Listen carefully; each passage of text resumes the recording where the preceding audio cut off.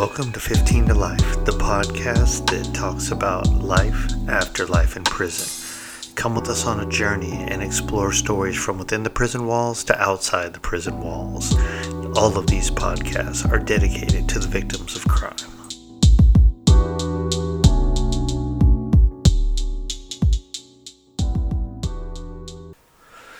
Hey everyone, welcome to this introductory episode of 15 to Life, the podcast that takes you from life in prison to life after prison. So my name is Tito Guerrero. I am the host. I will have others on this show, but I figured to start off, I do a quick introductory to why 15 to Life. Why is this podcast titled that? Who am I?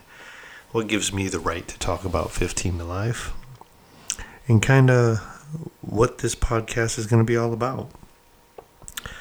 So I'm going to jump right in by saying this, kind of a disclaimer. As you may listen to these podcasts and listen to the different conversations that you're going to hear on these podcasts, I want you all to keep one thing very deep in mind.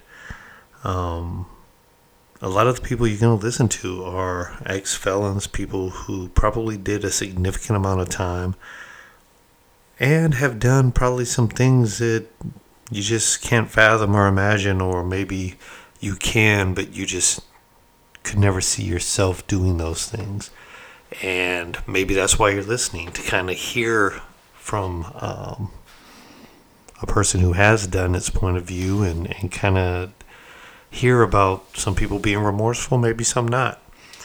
But I have to say, my disclaimer is this, is as I speak about my experiences, and I can only really, say this about me and not anyone else who might be on this show, but I cannot express enough how I feel that I wish what had happened that got me in prison and got me a 15-year to life sentence, I wish it never had happened, only because it resulted in the life of someone I consider to be like a brother, one of my best friends, and I cannot change that. I never will be able to change that. Nothing I do in this lifetime will ever make up for what happened, what I did, my carelessness, my lack of planning around making sure that the people around me and the people that I cared for were safe. So everything I do, obviously not everything, but many of the things that I do are centered around trying to make a difference in people's lives. And that's what drives me, is that I can't change anything that I've done. I can work with people to make their life better and make their situation better, and if I can talk them off of a ledge where they might be falling into a pit like I did, makes it worthwhile. So that's my disclaimer. Sorry, it went on a lot longer than I thought it would.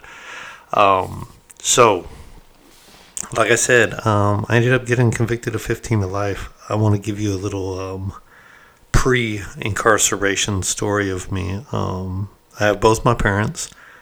To this day, they're still together, over 50 years together. Great job, Mom and Dad. My dad was one of the hardest working people, probably the hardest working people I've ever known in my life. Everything he did was around providing for his family and making a better life, not just for himself, my mother, my sister, and myself, but literally his entire family in Peru and everywhere else. He is the epitome of the American dream. Came up here young, saved up, and had a dream, and just kept pushing. So with that being said, it's not that I didn't have parents.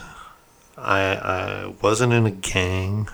I had opportunities, and my parents would do whatever they had to do to make sure I had those opportunities, whether they be scholastic or otherwise. So I can't say that I was pushed into some crazy life. So I don't have the traditional criminal background. I was a straight A student growing up until I got into high school, and I kind of used my parents' focus on me just being that straight A student as an excuse to why I started slacking off. In retrospect, I don't think so. I think I just felt like I was in a new world and I was going to do something new, and I totally let everything just start slipping off over the course of a few years in high school. Needless to say, out of high school, into junior college, and doing things, hanging out, going from, 7th, 8th, ninth, even part of 10th grade being a nerdy kid to wanting to be the life of the party, just hanging around the wrong elements. I tell people all the time, and this isn't an exaggeration, I hung around everything from dope dealers, and when I say that, I mean not the small time corner guys, like bigger time guys. Pimps, prostitutes, gang members, people that would do robberies and everything else. I always was around that element. Yet I was a guy who worked full time. I worked for my father 6 days a week, 2 nights. I would go in and work late with him, but I'd be out drinking and partying and hanging out with all the other guys. I hurt my back working at UPS. Started selling drugs because I couldn't work and I couldn't afford my bills, and I didn't want to move back in with my parents. Did that for a little bit of time. Stopped. Went back to work with my dad, and kept hanging around that element, because I sold drugs for a little while and someone actually set me up to try to rob me, and subsequently I had a bullet graze the back of my head and go into my best friend's mouth, who was also my roommate. Took out a couple of his teeth and cut his tongue in half, and he lived, but it made me swear something that made sense at the time and even for the couple of years afterwards, and now I look back and go, yeah, I just took it the absolute wrong way, which was I swore I would never let anyone hurt anyone I cared about again. And I went out as soon as I turned 21 and started buying guns, so I owned a bunch of guns legally, and I still hung out and did all this stuff. And this kid that I used to take care of when he was little, was growing up. He was in high school now and, about to graduate and everything. And my house was a hangout house. People would come and hang out all the time and drinking and playing around with one of my guns. And there was a whole bunch of other stuff that was going on before that had me paranoid. A roommate basically that was selling drugs and actually had a shootout in my house, and I was kicking him out the night everything happened. But I was paranoid, so I had a gun on me, and I was walking back in the house, and I was trying to talk to my buddy, and the music was up loud because we had music, and there were some girls there, and we were drinking and everything else, and he said something to me. I couldn't hear him. I was walking in. I was pulling the gun out of my pocket or my waistband, and I was going to go put it in the kitchen. And he said it again, and I made a motion like you do when you shrug your shoulders and you lift your hands up. And I said, "What?" And when I did that with the gun in my hand, it went off. And I shot my best friend in the head. One shot, when the gun went off, it flew out of my hand. I wasn't expecting it to go off. And I can say that at that point in time, everything went into slow motion, just like in a movie. And I mean, that's how I remember it. Everything just froze. And I could see him. And I remember I was looking up at the ceiling thinking, great, I just shot a hole in my ceiling. And as I was looking up, his body started to drop. And as it dropped, I could see before he even hit the ground that there was a hole behind his ear. So I dropped to the floor. I grabbed his head in my hands and put his head in my lap, and I put my thumb over the hole, and I told him to keep breathing. And like right at that minute, everything went back to normal speed. People were screaming, and I yelled at someone to call an ambulance. And ironically, there was, I guess, a cop that was actually coming around the corner, and someone flagged him down. So I look up, and there's a cop standing in my doorway, and I told him, "Hey, I did it." I look around, I see the gun sitting on the floor. I go, "Hey, there's a gun. I did it. Get an ambulance." So he gets the ambulance. When they get there, there's some more cops. They pull me off to the side and, tell me go clean up. I wash my hands and everything. Ask me what happened. I tell them.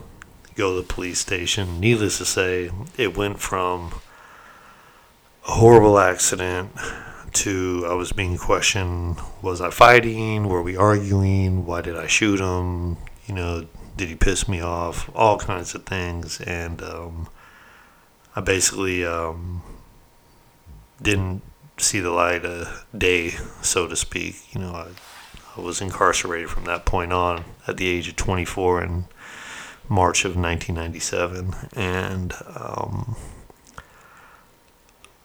there'll be more talks about exactly how I felt and what I went through at that time. But needless to say, I spent 2 years in county jail, Alameda County Jail, Santa Rita. Back and forth in court. A big misconception is people watch a lot of TV and see a lot of movies and think that trials and everything happen overnight, and you either go to jail or you don't, and then you're back out in 5 minutes. That's not how it happens, especially with a serious case. They usually will put time off, put it off, and that's what we did. We put it off for 2 years, and then I went to trial, and the trial was crazy. You can imagine you're on trial for killing your best friend, and there's questions being asked, people bringing up things, some things that if nothing had happened, no one would look at something twice, but because something did happen, they go through everything with a fine-tooth comb, and you just start thinking about every little mistake you ever did, and how it's all coming to a culmination with 12 people basically deciding your life, what's going to happen. And it was rough, but like I said, there'll be more podcasts where we talk about some of this stuff more in depth. But needless to say, shortly after 2 years, I was convicted of second-degree murder. They were hung, which means the jury could not come to a unanimous decision on a gun enhancement. So they convicted me of second-degree murder, but without using a weapon in the course of a felony. So I was convicted of shooting and killing someone without a gun, basically. I was sentenced to 15 years to life and sent to California State Prison. Getting a state prison, have a bunch of talks on those. That's going to be a lot of these podcasts talking about things that happen on the inside and how they relate to the outside and so on. But needless to say, 15 years to life, got into prison, and that was in 1999, April of 99. And then you go through San Quentin. That was my reception center. So you go through a reception center. There's a few of them throughout California. San Quentin's the one I went through. And yes, it is exactly like in the movies. It's very ominous when you pull up. As they say, shit gets real. I was then put through classification. They test you for everything. They put you through psychological tests and aptitude tests and everything else. And I was classified as a level 3 inmate.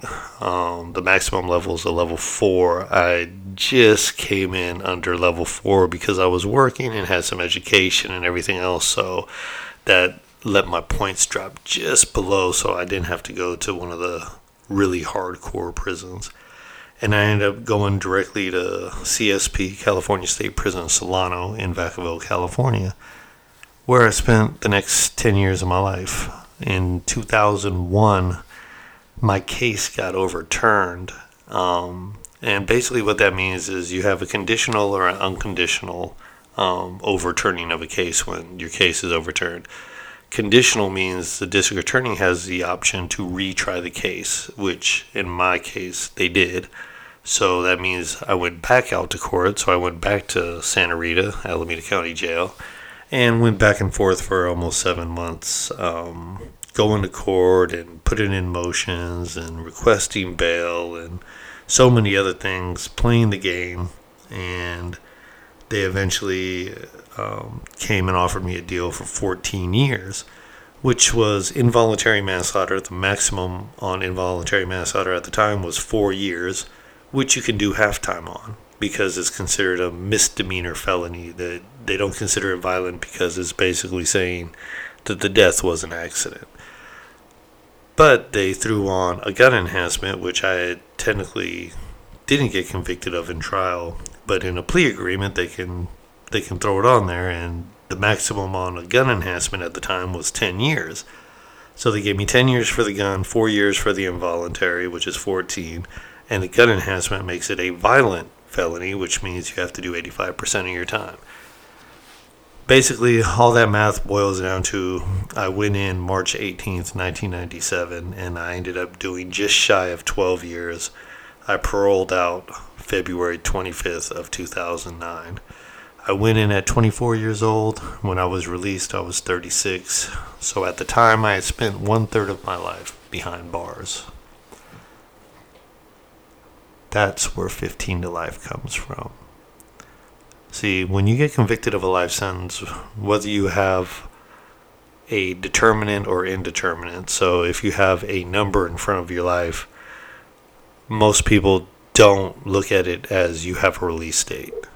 Matter of fact, I'll say nobody does until they start going to board and get some kind of good news. I am ecstatic and happy to say there are many life-term inmates that did have a number in front. And so we always say it's 15 with the kickstand being the L or the life, right?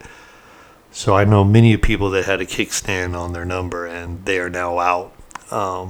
I will say this, if you look up the statistics, life-term inmates, and really anyone who does pretty much over 10 years plus in prison, the odds of them ever going back are slim to none. Whereas your short-termers, I hate to say it, they do have a tendency to go back. And there's a number of reasons, which these podcasts will talk about, why people return, why the recidivism rate is so high, although it is going down. And there's a number of reasons, and mind you, I'll love to have open discussions and have other people come on and some other people moderate. I myself could not get a job getting out of prison, and I did a lot of things inside to give myself an advantage over others. Things like I got certified as a contact lens examiner. I was an optician certified. At Solano State Prison, we had one of the largest optical labs in the country doing all the Medi-Cal frames for Northern California, not to mention a number of other doctors' offices. Knew how to run all the machines, could do anything, honestly, probably better than someone at Lens Lab or anywhere else. Any optical lab, I mean. But because of my conviction, I was not afforded the opportunity to work anywhere. And coming out the beginning of 2009, right at the top of the recession, people that would have hired me, some big name places, basically said we just laid people off. So I ended up going to a nonprofit where I currently still work, and I love what I do because now I'm part of the machine that helps people just like me who are down on their luck and get back into the workforce and become self-sufficient again. And one of the biggest reasons why people return to prison is because they don't have an opportunity. We as a society shun those that have gotten in trouble. Yet we don't hold people in big for-profits accountable. We don't hold a number of other people accountable because of what they've been doing or the money that they have. And then when they do something wrong, they might get a slap on the wrist and they can continue to live the lifestyle that they've lived. So I don't want to get too deep into it. I just wanted this to be a quick intro. So let me get back to the topic at hand. My name is Tito Guerrero. I'm about to be 47 years old next month. I spent 12 years of my life incarcerated for the choices I made, for the people I hung around, for the lifestyle I was trying to live, not looking at the people I could potentially hurt by living the way I did. And that includes my other friends and family that weren't into all the things I was into, and my family having to deal with me being incarcerated for 12 years. I mean, I can only imagine what they went through and what they still go through, thinking about where I might be today if I hadn't have gone to prison, and if I had the gumption I had when I got out, how much further I could be along in my life. I'm blessed to be married to a beautiful woman, smart woman, and have a beautiful daughter who's only 3.5 years old now. But I can't help but think what might have been if I had my head on my shoulders 20-something years ago. I've been out of prison now, going on 11 years, and I'm just now getting around to really sharing my story on a broader basis. I look forward to hearing questions and comments, and I'll take the good and the bad, because I want this to be a mechanism to let people know that regardless of what you did in the past, regardless of what's going on in your life today, you can still have a future that is whatever you want it to be. The bigger it is, the harder it's going to be to get. And if nothing else, if no one else, I want each and every person whose ears are receiving this now to know I believe in you and I know you can do it. It's not going to be easy, but anything that's worth it is not easy. You've now heard what got me 15 to life. If you continue to listen, you'll know how that changed me. My personality is the same. I will say that. I'm still Tito. The same Tito I was back in 1997. The difference is my choices, my thought process, what I do and how I do it. I was always a caring person. I always worried about other people. My problem is that I worried about how they needed to feel sometimes, even if it was wrong, and how I wanted to look, even if it was wrong. So, let me ask you to do one thing before I sign off. Close your eyes for a moment and just think about when you saw the icon for this podcast, when you saw the name, what made you click and listen? I wish I could see all those bubbles over your heads right now of what that was. And let me tell you, it's going to be exciting to see what's in my bubble and those that we bring on this show. I thank you for listening. I encourage you to click on the next one. Please drop a comment, send an email, let me know what you would like to hear about. But trust me, if you continue to listen, you'll hear it all.